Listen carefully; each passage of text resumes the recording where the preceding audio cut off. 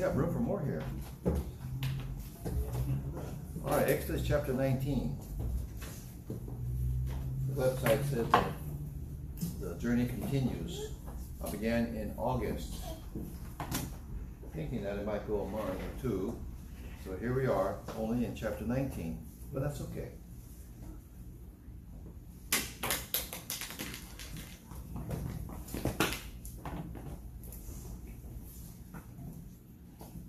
All right, chapter 19, let's pray, and then we'll try to cover about 8 verses today.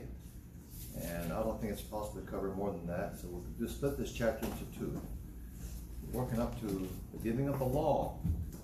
Father, we thank you for the freedom we have as Americans and as Christians to be in church. We pray that you bless as you assemble together, and we ask you to give us a blessing.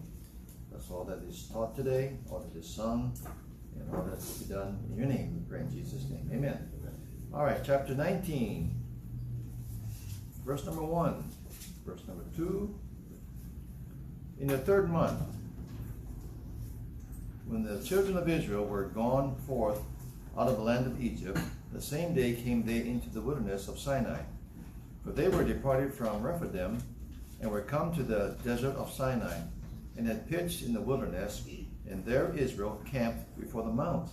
So they are before Mount Sinai, and they're there. They're going to be there for a while, and a lot of chapters in the Bible are devoted to this historical, from this chapter until Deuteronomy, Numbers chapter 10. So several years, many years are taken here. And so 3 months after they leave Egypt, they come finally to Sinai. They've gone through a lot of experience, a lot of hardships, a lot of trials, a lot of complaining, and a lot of hunger pains, and thirsty, and all that. And so now there's a point of debate about where Mount Sinai is. Now, if you go to Galatians chapter 4, Paul gives his commentary upon where Mount Sinai is. Let's turn over there. Galatians chapter 4. 3 months of traveling. Now they're at the Sinai Peninsula or desert. Here's what Paul says about that. Galatians chapter 4 and verse number 22.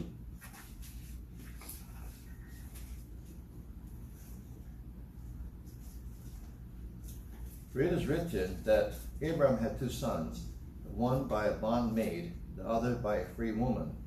But he who was of the bondwoman was born after the flesh, but he of the free woman was by promise. Verse 24, which things are an allegory. For these are the 2 covenants, the one from the Mount Sinai, that's where they had camped, or they are coming to camp, which gendereth to bondage, which is Agar. For this Agar is Mount Sinai in Arabia.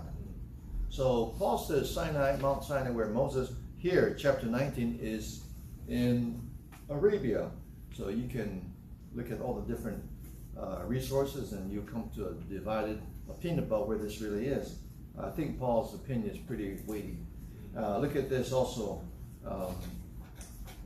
From here to Numbers 10, somebody said, and I didn't verify this, but this is quite interesting because it shows the importance of coming here in chapter 19 to receive the law, the giving of the law, and carrying out the law, and camping there until they move on.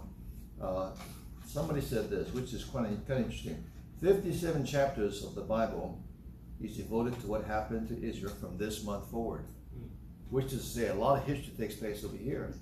It's the beginning of a lot of history. A lot of things take place in the Old Testament. That's a lot of chapters, a lot of scripture given to this camping at Sinai.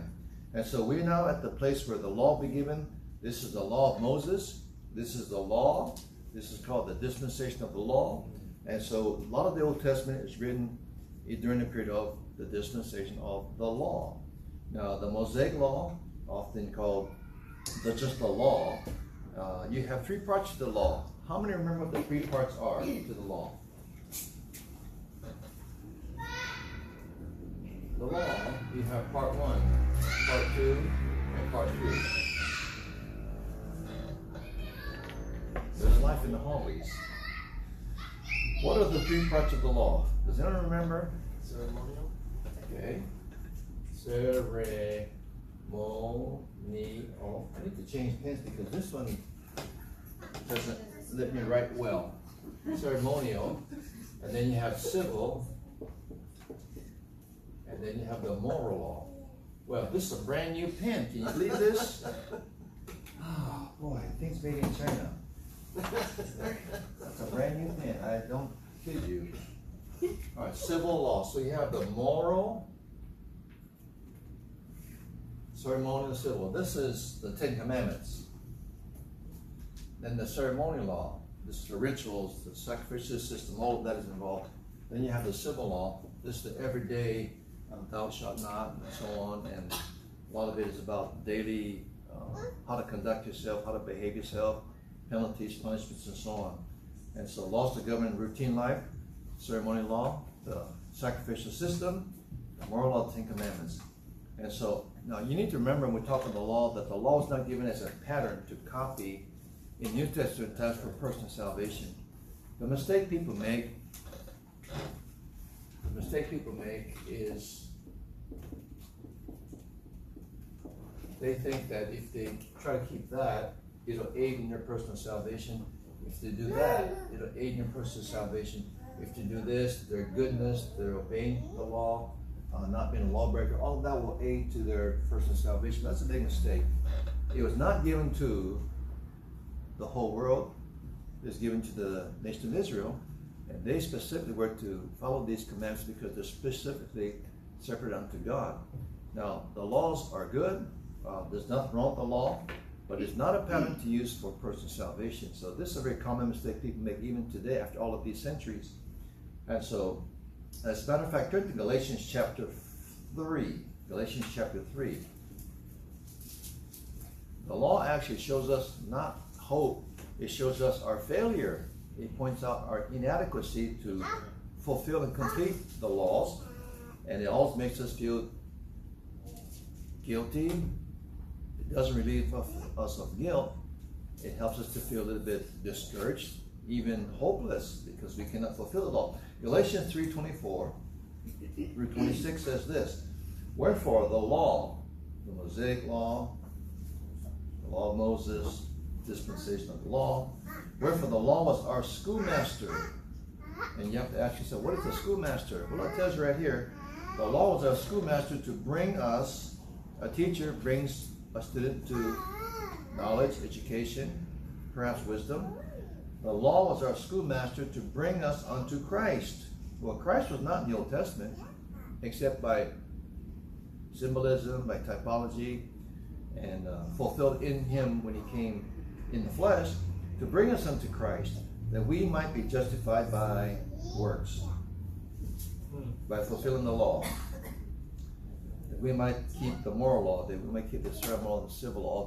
No, it says by faith. So verse 25 tells us, but after that, faith is come, we are no longer under a schoolmaster.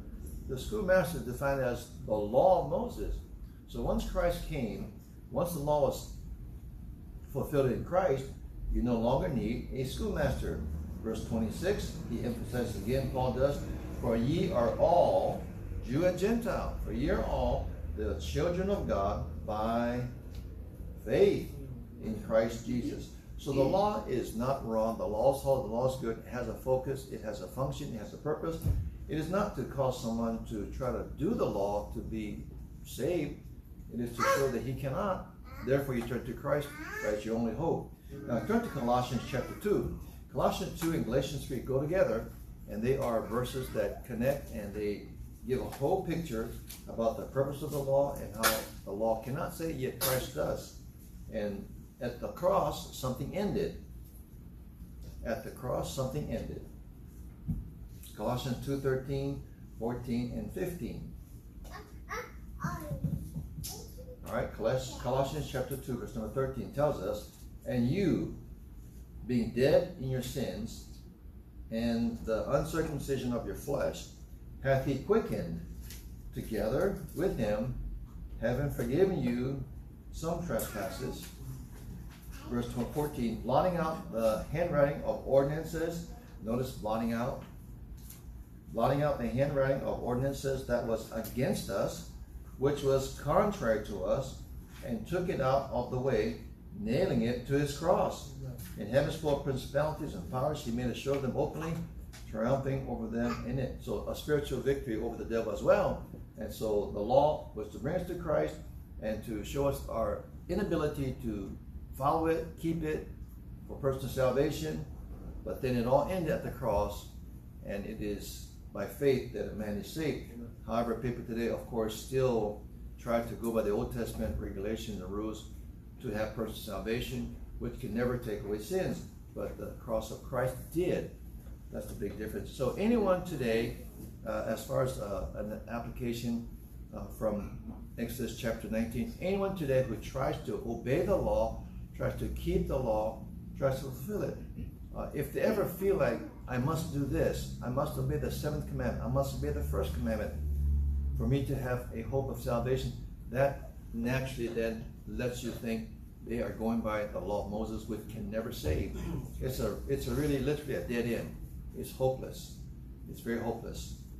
And so people try to keep the law for salvation, especially this one, especially that one. That's the most popular one, to try to keep the Ten Commandments. They may not be able to even tell you what they are, but they will say, I'm trying to keep the commandments, which is a phenomenon right there. You're trying to keep something that you're not even familiar with, but yet this is your hope for eternal salvation. I guess you would say people are spiritually blinded, because this is very illogical to try to do something that's not possible. And so there's no assurance of salvation when someone's trying to keep the law. Why? Why? Why is someone always at unrest in his soul, in his heart, when he's trying to keep the law for salvation? Why is he never sure that he will go to heaven one day? When they're trying to keep the law, why is it so hard for them to have peace? All right, let's take a look here. You get the 10 Commandments, 1 through 10. Which one is more important than the other one? Well, you might say number 1. Thou shalt love the Lord thy God with all thy soul, all thy mind, all that. Okay, well that's pretty heavy. That's pretty serious. It has a lot of weight there. It's there in number 1. But then there's 10 of them, toward God and toward men. There's some thou shalt nots. So what if you did a thou shalt not? Thou shalt not lie. There's a well-known evangelist who goes out in the streets and he confronts people, and he has cameramen and mic and records the conversations, and he uses the law to show them that they're unable to keep it. And he always says, now, have you ever lied? And of course, what can the interviewee say? Everybody lies. Everybody has lied. Now, how many of you here have never lied? Okay, if you raise your hand, you just lied again, because everybody has in some way. We call some of them white lies. What's a white lie? It's not as serious as a gray lie, or a black lie, or a dark lie, but a lie is a lie, isn't it? How many times must you steal to be considered a thief?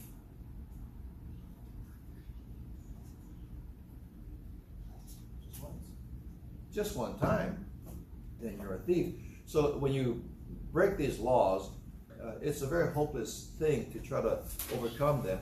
But a person who tries to obey these laws, they find it pretty impossible, because everybody has a nature that is flawed, and you lose your temper as soon as you think you're not going to lose your temper. And so Living Waters man, what is his name? Ray Comfort. Ray Comfort.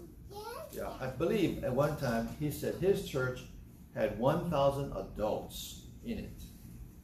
1,000 adults.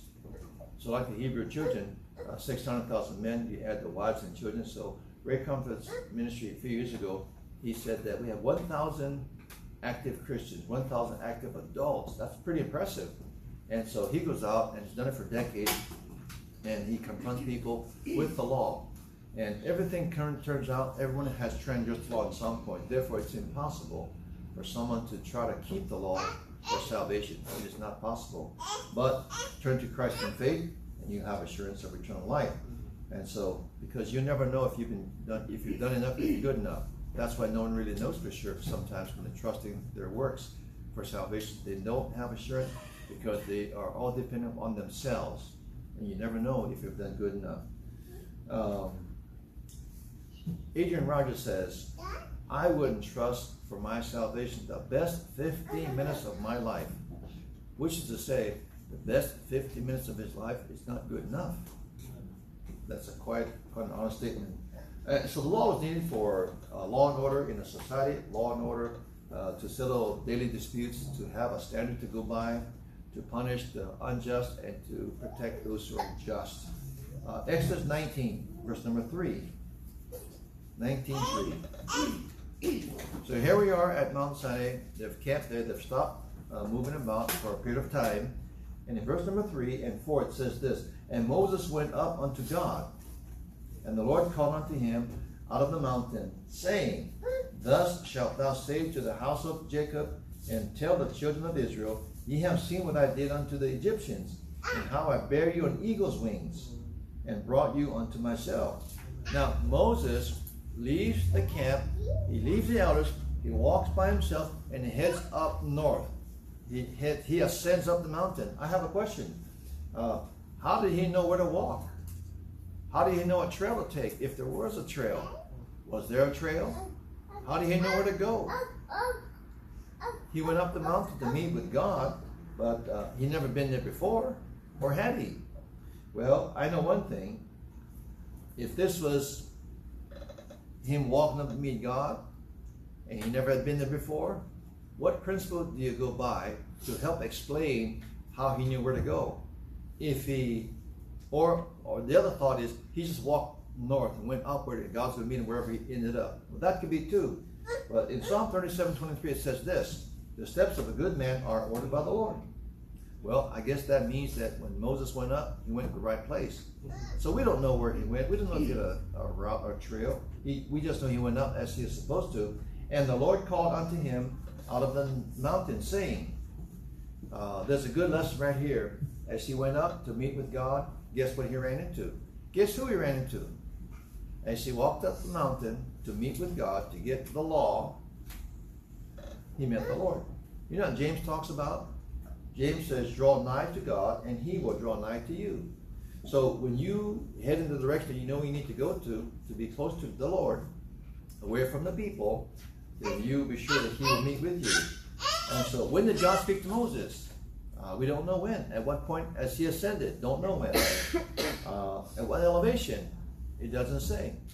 Now, when the Bible doesn't say some things, you can speculate, you can wonder about it, which is normal. But if you don't have an answer, it's okay. What you derive from that unknown is, what is the point? What is the point of the verses? If it's unclear, maybe God didn't give details on purpose. So he ascended up the mountain. We don't know how he decided where to go, which part of the mountain range. But he went up, and what's important to understand from this account is that he went up to meet with God, and when he did that, the Lord met with him. So look at verse number 4. Moses goes up, God comes down. Isn't that interesting? Moses goes up, God comes down. Verse 4, ye have seen, the Lord speaks to him, ye have seen what I did unto the Egyptians, and how I bare you on eagle's wings, and brought you unto myself. Now, the Lord always takes opportunity to talk about what he has done. Now, for a man to do that, for a woman to do that, it could be because they have done a good job and they're proud of their accomplishments. There's something very good about that, really. Sometimes we can criticize people unfairly by saying, oh, they're proud because they did this, this, and look what I did. Well, sometimes if you work hard and do something right, you should be acknowledged for that because you put out an effort and you did the right thing. You obeyed the laws and you fulfilled whatever was required to make do a job complete and do it well. And you brought pleasure to those who did it for. That's good. You should not feel, have a false humility about you and say, well, no, I didn't do that. God did everything. Well, we understand what that means. But Moses confronts with the Lord. The Lord tells him, ye have seen what I did unto the Egyptians. Now the Lord again takes opportunity to talk about what he has done because he is not proud. He's not, as we humans can become arrogant and cocky and self-sufficient. God is saying, I can do that because I could do that. I did that because I have the power to do that. Look what I did, Moses. Now, Moses knew what God did. God always takes opportunity to repeat what he has done for the people. I wonder why. Why would someone repeat something even though it's evident that they did it? Why would someone repeat it? Why would someone have memorials? Why do you have World War II memorials? Why do you have special national holidays to remember what they did at D-Day, at Normandy? Why do you have these days of remembrance? Can you give us a reason why people have these memorials, holidays, remembrances? Why did the Jews have a Sabbath day? Well, the answer is pretty obvious, isn't it? Even though you won't tell me. The answer is obvious. I hope your brain's engaged in thinking, because if you don't have days of remembrance, if you don't have reflection, you don't have a time to pause in a busy life, to stop and remember some things, you're going to forget them. And when you forget them, you get distant from the event or the person who did something great for you. That's why it's good to remember anniversaries, which I'm not a real good anniversary rememberer or birthday rememberer. I sometimes ask my wife, whose birthday is it this month? Now, it's not that I don't think that the person's birthday is unimportant. It's just that I've been like that since I was 1 year old, I guess, but I don't remember. It's a lifelong bad habit. So remembrance says, God says, remember what I did for you, because he never wants Moses even, his leader, to ever forget what he did for them and for him. And the people were told in Deuteronomy that the head of the house, the father, was to write these things on the walls of the house, that have pictures, have signs, have things to remember visually what God has done. Okay? Because we are forgetful people. The Hebrews were forgetful people, and New Testament Christians can become very forgetful as well. Now, what things can you do to remember and not forget? What can you do to remember important things that God has done for you and not forget them? Well, since you're not going to tell me, I'll tell you. You probably know this. I'm going to repeat to you what you probably already thinking, okay? So let me assume that and be nice. You are thinking this, I'll tell what you're thinking. Okay? I'll tell what you're thinking. Some things to do to remember what God has done for you. Number one, you pray about it. You pray about things. You remember what God has done for you. Number two, you go to church so that you remember things that God said in the Bible and remind you about things that he has done for you in your life. Number three, you have some Christian fellowship so that you talk about things of the Lord and then what he's done for you, what they've done, and he's done for them. And you remember again, I belong to God who takes care of me. Okay? So all of these things are practical things that you do to reading your Bible. One of the healthiest things you can do to read your Bible and mark your Bible. Mark your Bible. Underline Bible words. Highlight Bible words and verses. That'll help to reinforce to you what God has done for you. So learn the Bible, read it, and look at yourself and say, oh, God did that for me. Okay? Now, I want you to come to 1 Samuel 12. 1 Samuel chapter 12.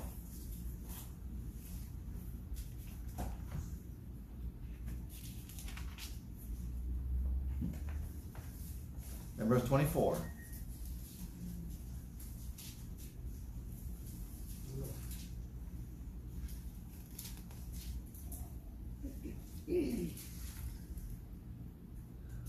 Samuel addresses the people, the Jews, Israel, the Hebrews, and actually begin at verse number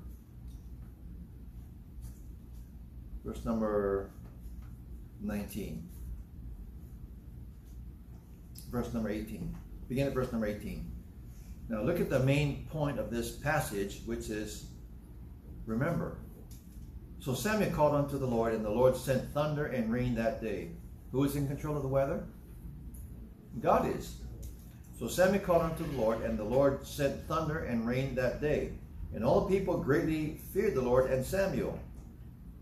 And all the people said unto Samuel, pray for thy servants unto the Lord thy God, that we die not. So God sent natural disaster to scare the life out of them. And that's what they needed because they're acting up. For we have added unto all our sins this evil to ask a king. And Samuel said unto the people, fear not, ye have not done all this wickedness, or ye have done all this wickedness, yet turn not aside from following the Lord. So you're right, you're guilty. I'm not going to excuse you for that. You are telling the truth. But turn aside not from following the Lord, but serve the Lord with all your heart. So he tells them, okay, you're really bad, but don't stay there. Don't give up there. Instead, get right. You're wrong, but get right. And when Christians are wrong, they should get right, not stay wrong and run away from God. But serve the Lord with all your heart, verse 21, and turn ye not aside, for then should ye go after vain things, which cannot profit nor deliver, for they are vain. For the Lord will not forsake his people for his great name's sake, because it hath pleased the Lord to make you his people.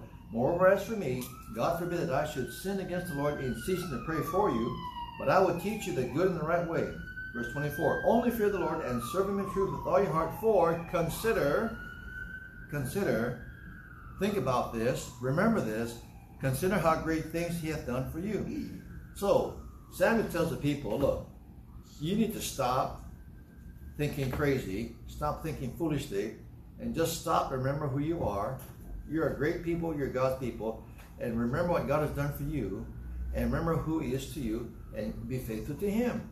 So remembering and not forgetting is a very important part. So Moses was up the mountain, God meets with him, and God talks to him, and we are in verse number 4, ye have seen what I did unto the Egyptians. God is saying, remember what I did for you.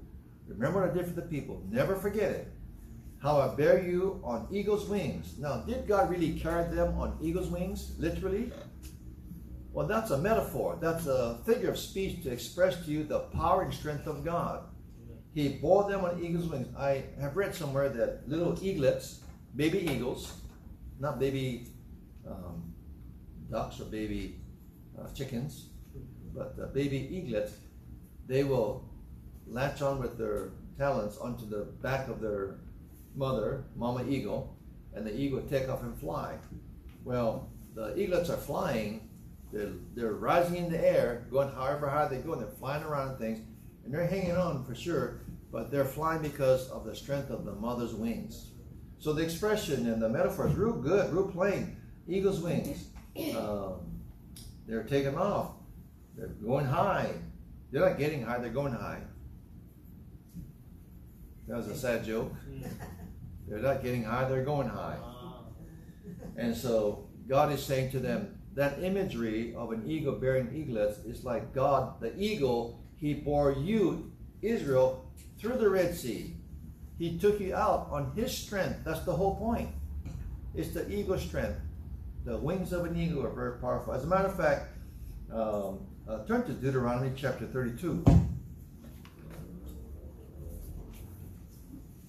Deuteronomy 32.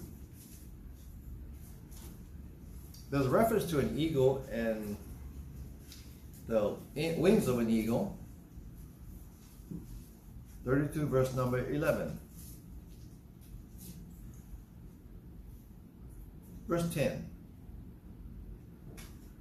He found him, Jacob, in a desert land, and in the waste howling wilderness. He led him about. He instructed him. He kept him as the apple of his eye.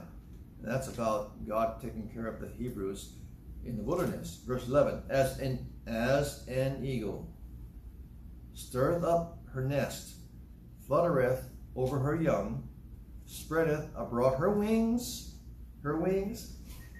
taketh them, bearing them on her wings. So the Lord alone did lead him, and there was no strange God with him. He made him ride on the high places of the earth, and so on. Now go back to Exodus.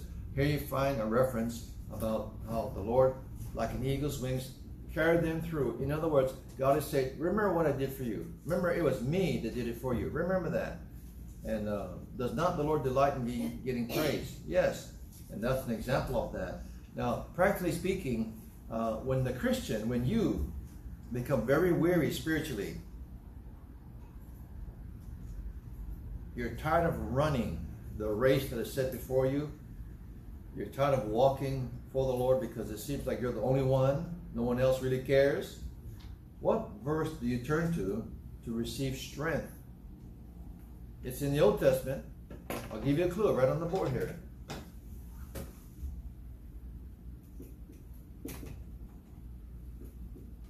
That's the Bible book. That's the chapter. You tell me the rest. Take a guess.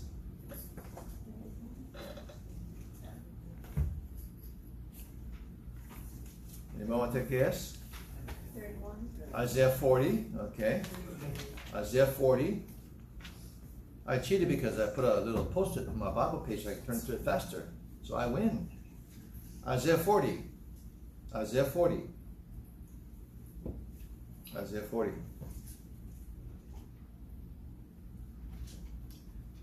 Come to verse number 28. This is a good verse for the Christian. It's a good verse for Israel. Isaiah 40 verse 28. Let me read, and when I come to pause, read the next word, okay? I want to emphasize the verses. Hast thou not known? Hast thou not heard that the everlasting God, the Lord, the creator of the ends of all the earth. Next word is fainteth not. Neither is there is no searching of his understanding. He giveth to the and to them that have no, he increases strength.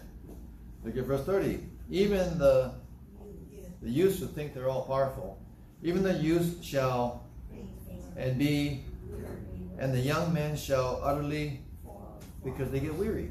Verse 31. But they that upon the shall there, and they shall mount up with as, let me back up again. They shall mount up with as, they shall mount up with as.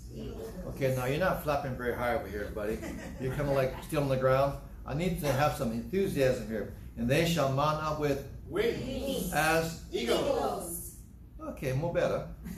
They shall run.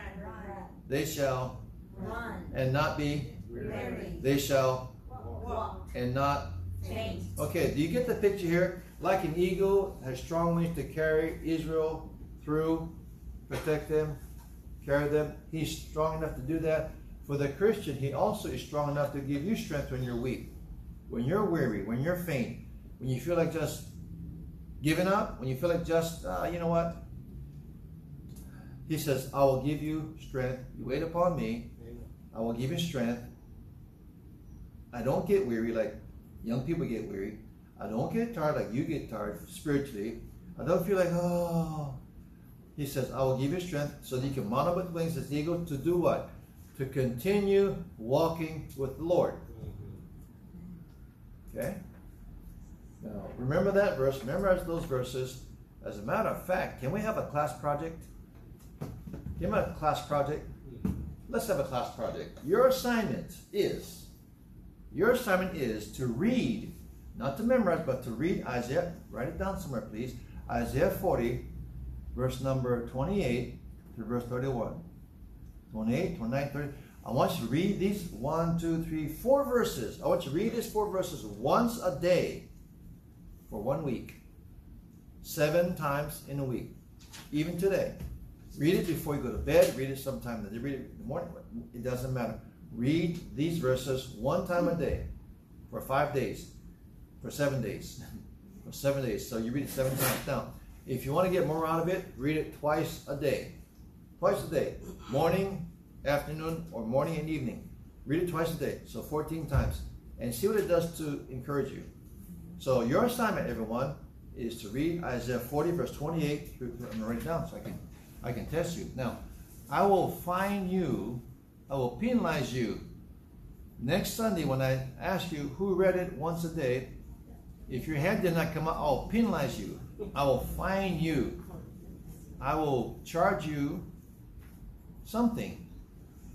You will owe me a Hershey almond candy bar. All right? So Isaiah 40, 28 through 31. Okay? Once a day. And if you do it twice a day, 14 times a week, I will owe you. Wait a minute, I'm going too far now. I will owe you, I don't know what. I'll have to ask Joseph for some insight about what I could owe you. Okay, are you all clear about what to do? Yes. Once a day, beginning today, Isaiah 40, 28 through 31. Read it once a day. Okay? If you don't, next week I'm going to ask, and if you did not do it, you owe me a Hershey candy bar. I know what you're going to say. I'm planning to be sick next week. Okay. All right. Kind of joking here, but read it. So God says, I've carried you on eagle's wings. A great metaphor about his strength, his power to take care of them. Look at verse number 4. I need to hurry. Isaiah, not Isaiah, but not Ezekiel. Exodus chapter 19. 19, verse number 4.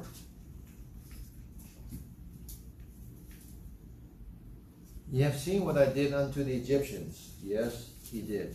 And how I bare you on eagle's wings, and brought you unto myself. Notice that part of that verse, the ending part, brought you unto myself. Do you know why God redeemed them? Why did God deliver them from bondage in Egypt? He did not deliver them just to leave them out in the desert to wander on their own. He delivered them from the bondage in Egypt after all of these centuries, after 40, 50 years, so that he could have fellowship with them, so that he could have closeness with them, so they could fellowship with him, with his people. He didn't just say, I want to deliver you so that you go out in the wilderness and you're on your own now. You have your own life to live. No. So now listen carefully, because this is a picture of personal salvation and what to do after you're saved. So bondage from Egypt, in Egypt, a picture of deliverance, a picture of slavery to sin. God delivered them out of Egypt through the Red Sea, a picture of salvation, faith in Christ. Now they're moving on into the wilderness. Okay, that's a picture of the Christian life now. You're now walking with the Lord. You're supposed to be close to him. And so he brought them unto himself. And so he calls Israel out of Egypt for himself, because he wants to fellowship with them. Fellowship has several layers. There's several layers of fellowship. Number one, you can fellowship with someone. It's a casual fellowship. Hi, how are you? I'm fine. Okay, bye. See you later. Talk to you tomorrow. It's a very casual fellowship. You have no real animosity or hatred toward that person. You're friends in the distance. There's no real personal talk there. That's one level of fellowship. Casual. Number two, there's personal fellowship, where you talk about your work to this person, talk about your family maybe, about ideas, about the job position and everything. But it's not really quite personal talk.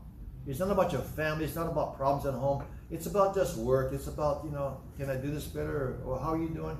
Really? Oh, I hope you feel, that kind of stuff. So it's a little bit better than casual. It's now personal. But then there's intimate. There's intimate fellowship. What does intimate fellowship mean? It means there's something personal, very personal, between two people. And this is like a husband or wife whispering to each other's ear. And the husband says, I love you. And she says, I love you too, but can you hear me? And he says, I can't hear you.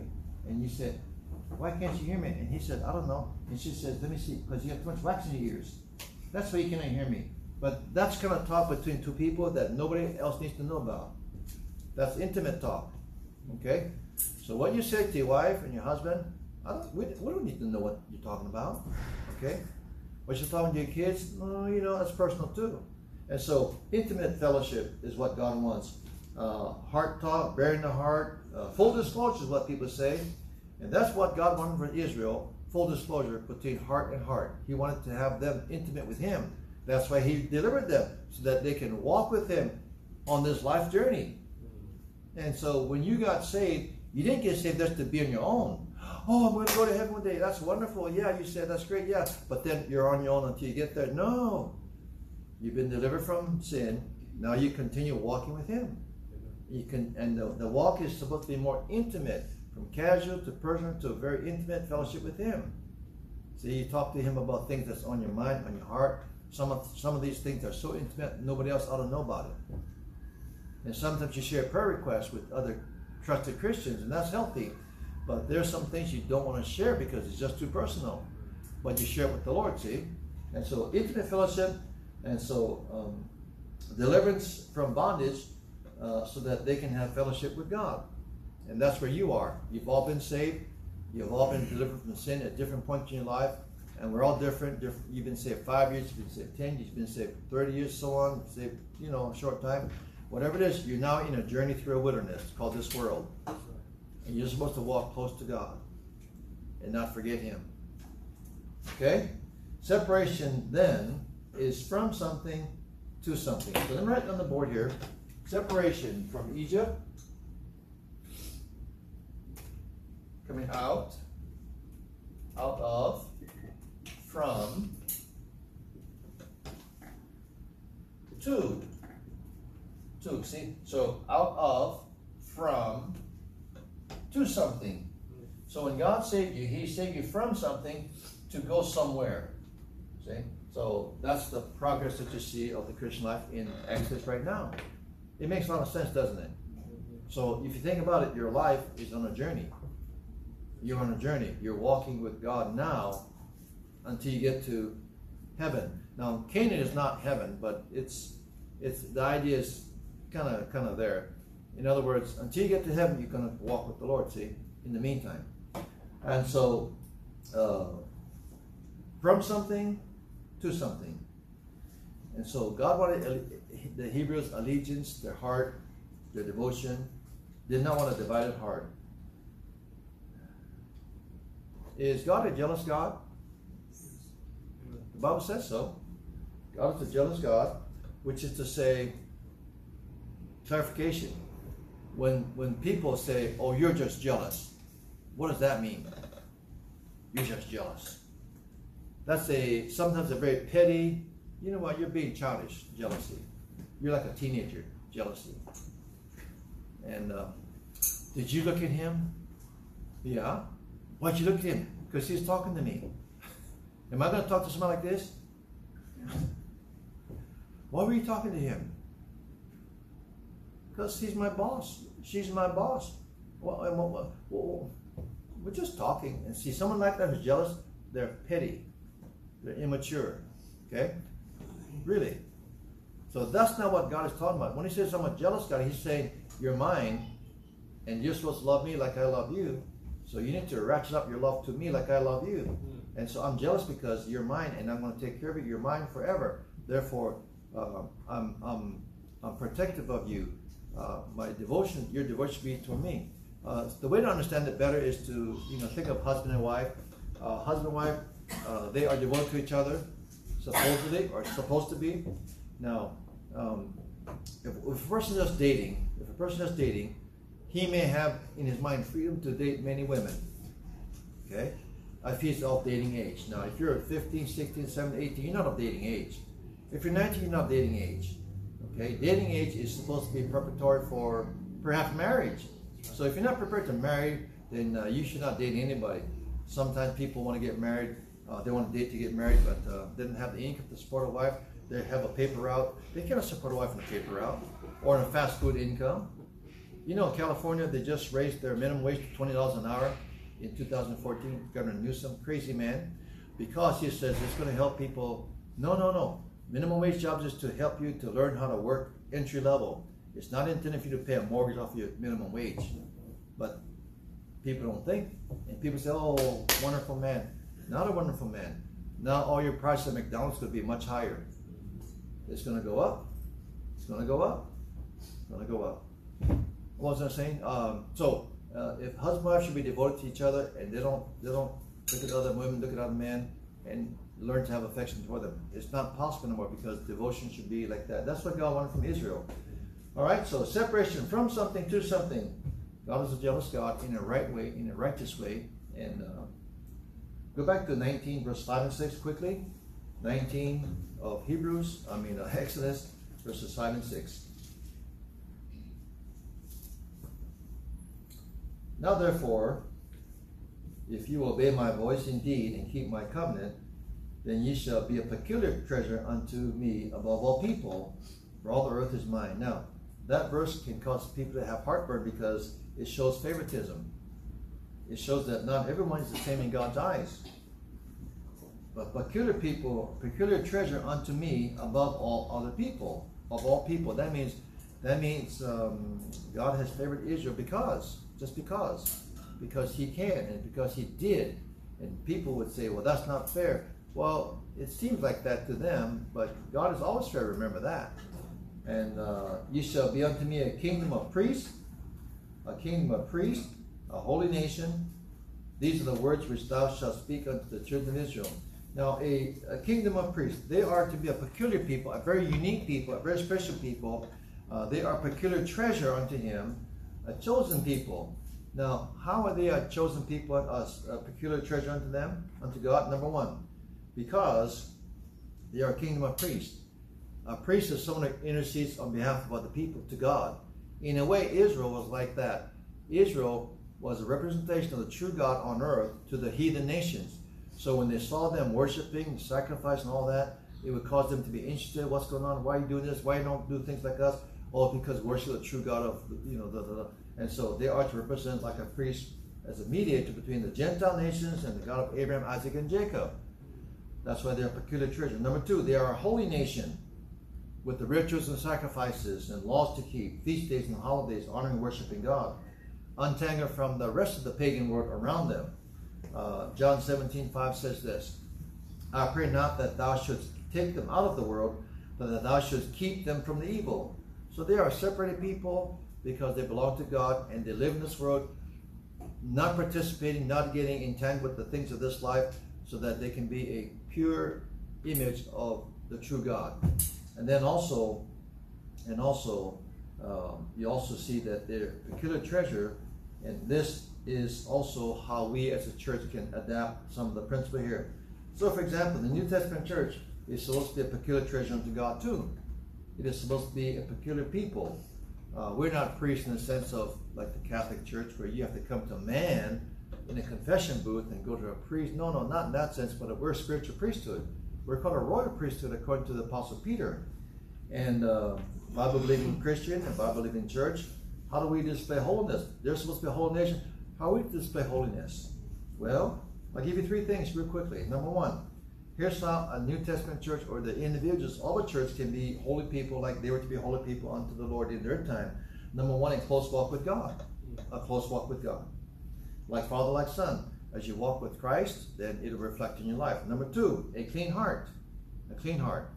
Psalm 19:14 tells us, let the word of my mouth and the meditation of my heart be acceptable in thy sight, O Lord, my strength and my redeemer. So the heart is to stay right, for it to have a clean heart and a close walk with God, and also a constant vigilance. 3 C's. Vitamin C. The first C is, I have to look. The first C to have to be a peculiar treasure unto God is to have a close walk with the Lord, clean heart, and a constant vigilance. Here's the constant vigilance verse. 1 Peter 2:11. Dearly beloved, I beseech you as strangers and pilgrims, abstain from, that's vigilance. Abstain from fleshly lusts which war against the soul. And so these are some applications you can take from the New Testament church that was given to Israel to practice. They are peculiar people, peculiar treasure. It's a treasure. How do you guard a treasure? Do you have if you have a treasure, do you put it on the sidewalk? Do you put it in a safe place? Do you have a safety deposit box? Well, that's where you put documents or whatever it is that's valuable to you that you hope will never get stolen from you. You pay the fee and you put it there, and it's only you can get it. You have the key. You're authorized, and just you, because it's a peculiar treasure unto you. If something is valuable to you, you take care of it. You don't just treat it casually. When I was a kid at Castle, I borrowed my sister's big boombox. Sony boombox. It wasn't really a boombox, it was a mini boombox. It was only about that long. 2 speakers in the unit itself, and I carried in a, it wasn't that big. I put it in a Pan American bag. Remember Pan American Airlines? Pan American bag, put it there. Lunchtime, you had tables all on the side covering of the building where everybody put their bags and things like that. We didn't really have backpacks, but we had Pan American bag. I put my sister's chair over there. I begged her to give me a bar ticket to school because it was cool. She said, no, someone's going to steal it. I said, no, I'm going to watch it. time for lunch. I have to choose, carry that with me or carry 2 plates of lunch. Well, I put no strap, so I put it over on the table with all the red stuff, and I'm in line like this. As we move closer to the pay a quarter for lunch, I keep doing that. Okay, get the lunch line, get my food. I eat 2 plates of lunch. I walk back out, get for the next class. I look over there. My heart sank. I looked in the direction where that table was. I looked to see where that bag was, that blue Pan American bag. It was gone. What can I do? I say, hey, anybody here saw a blue Pan American bag? Well, there's a lot of them around. Anybody saw staring? Everybody goes like this. I hate when people do that because of that. I hate people. I don't know. They all did that. And I knew I was going to go home. She's going to get on my case. She's going to beat me up. And so it was a peculiar treasure to her. I didn't take care of it. Now, you are a peculiar treasure unto God. He's going to take care of you. And He's going to protect you by insulating you from dangerous things in this world. If you just obey Him and follow Him, you'll be protected. And so you are like a holy nation. I'm going to just finish with this one over here, 19:7 and 8. And Moses called the elders of people and laid before their faces all these words which the Lord commanded him. And the people answered him and said, all that the Lord has spoken we will do. Now, notice 3 things here before we finish up for this 9:30 lesson. Moses went up to the mountain, talked to God, God talked to him.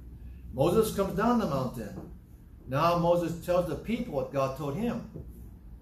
The people respond to him positively. All that the Lord has spoken, we will do. Now, 2 things to pass into. Number 1, when Moses heard from God, he received that message. He went down to the elders, gave it to them, and they took that to heart. If you draw nigh to God, He will draw nigh to you. Okay? So you need to make that effort to climb that mountain to draw nigh to God. Number 2, what God tells you, you pass on to others. Now, Moses was a shepherd. He was like a pastor. So God tells a message, gives a message from the Bible to a pastor, and He gives it out to the people. So what God gave him, He gives them. Now, their job was to receive what He gave them, which came from God. Do you see the pattern here? So, in this case, the people said something like this that was good. All that the Lord has spoken, we will do. Now, we know they didn't do it. We know they didn't do it. Their history was up and down. Yes, we'll follow God. Yes, we'll follow God. No. Up and down, up, like on a seesaw. But look, here's the lesson to learn from that as we finish for today. Though they would fail often, at this point, they said, we'll do everything God said to do. They meant it. They meant it. They were sincere about that, but they would fail. Their flesh was weak.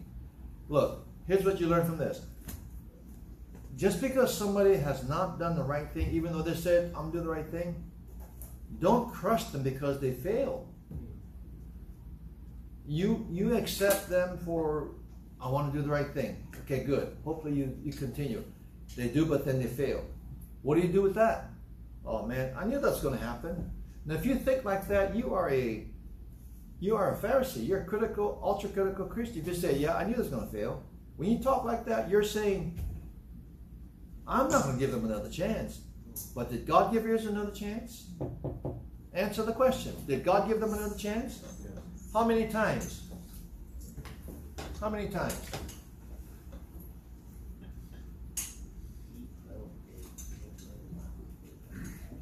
How many times? Do you know what you're reading here?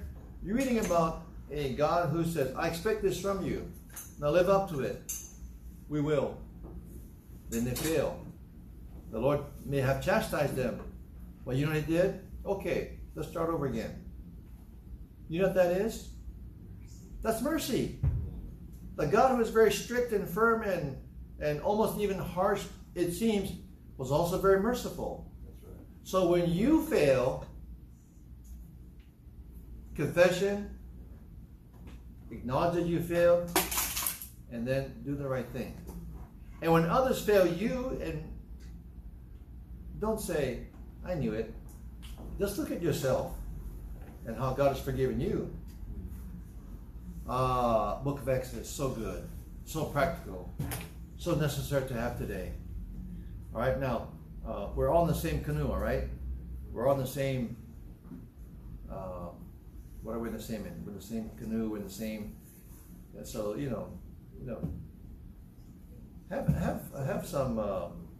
have some God thoughts about these matters in your life and the lives of other people. And so we continue next time. Finish up with chapter 19 and on to get into the law. All right, any questions? Sorry, no time for answers.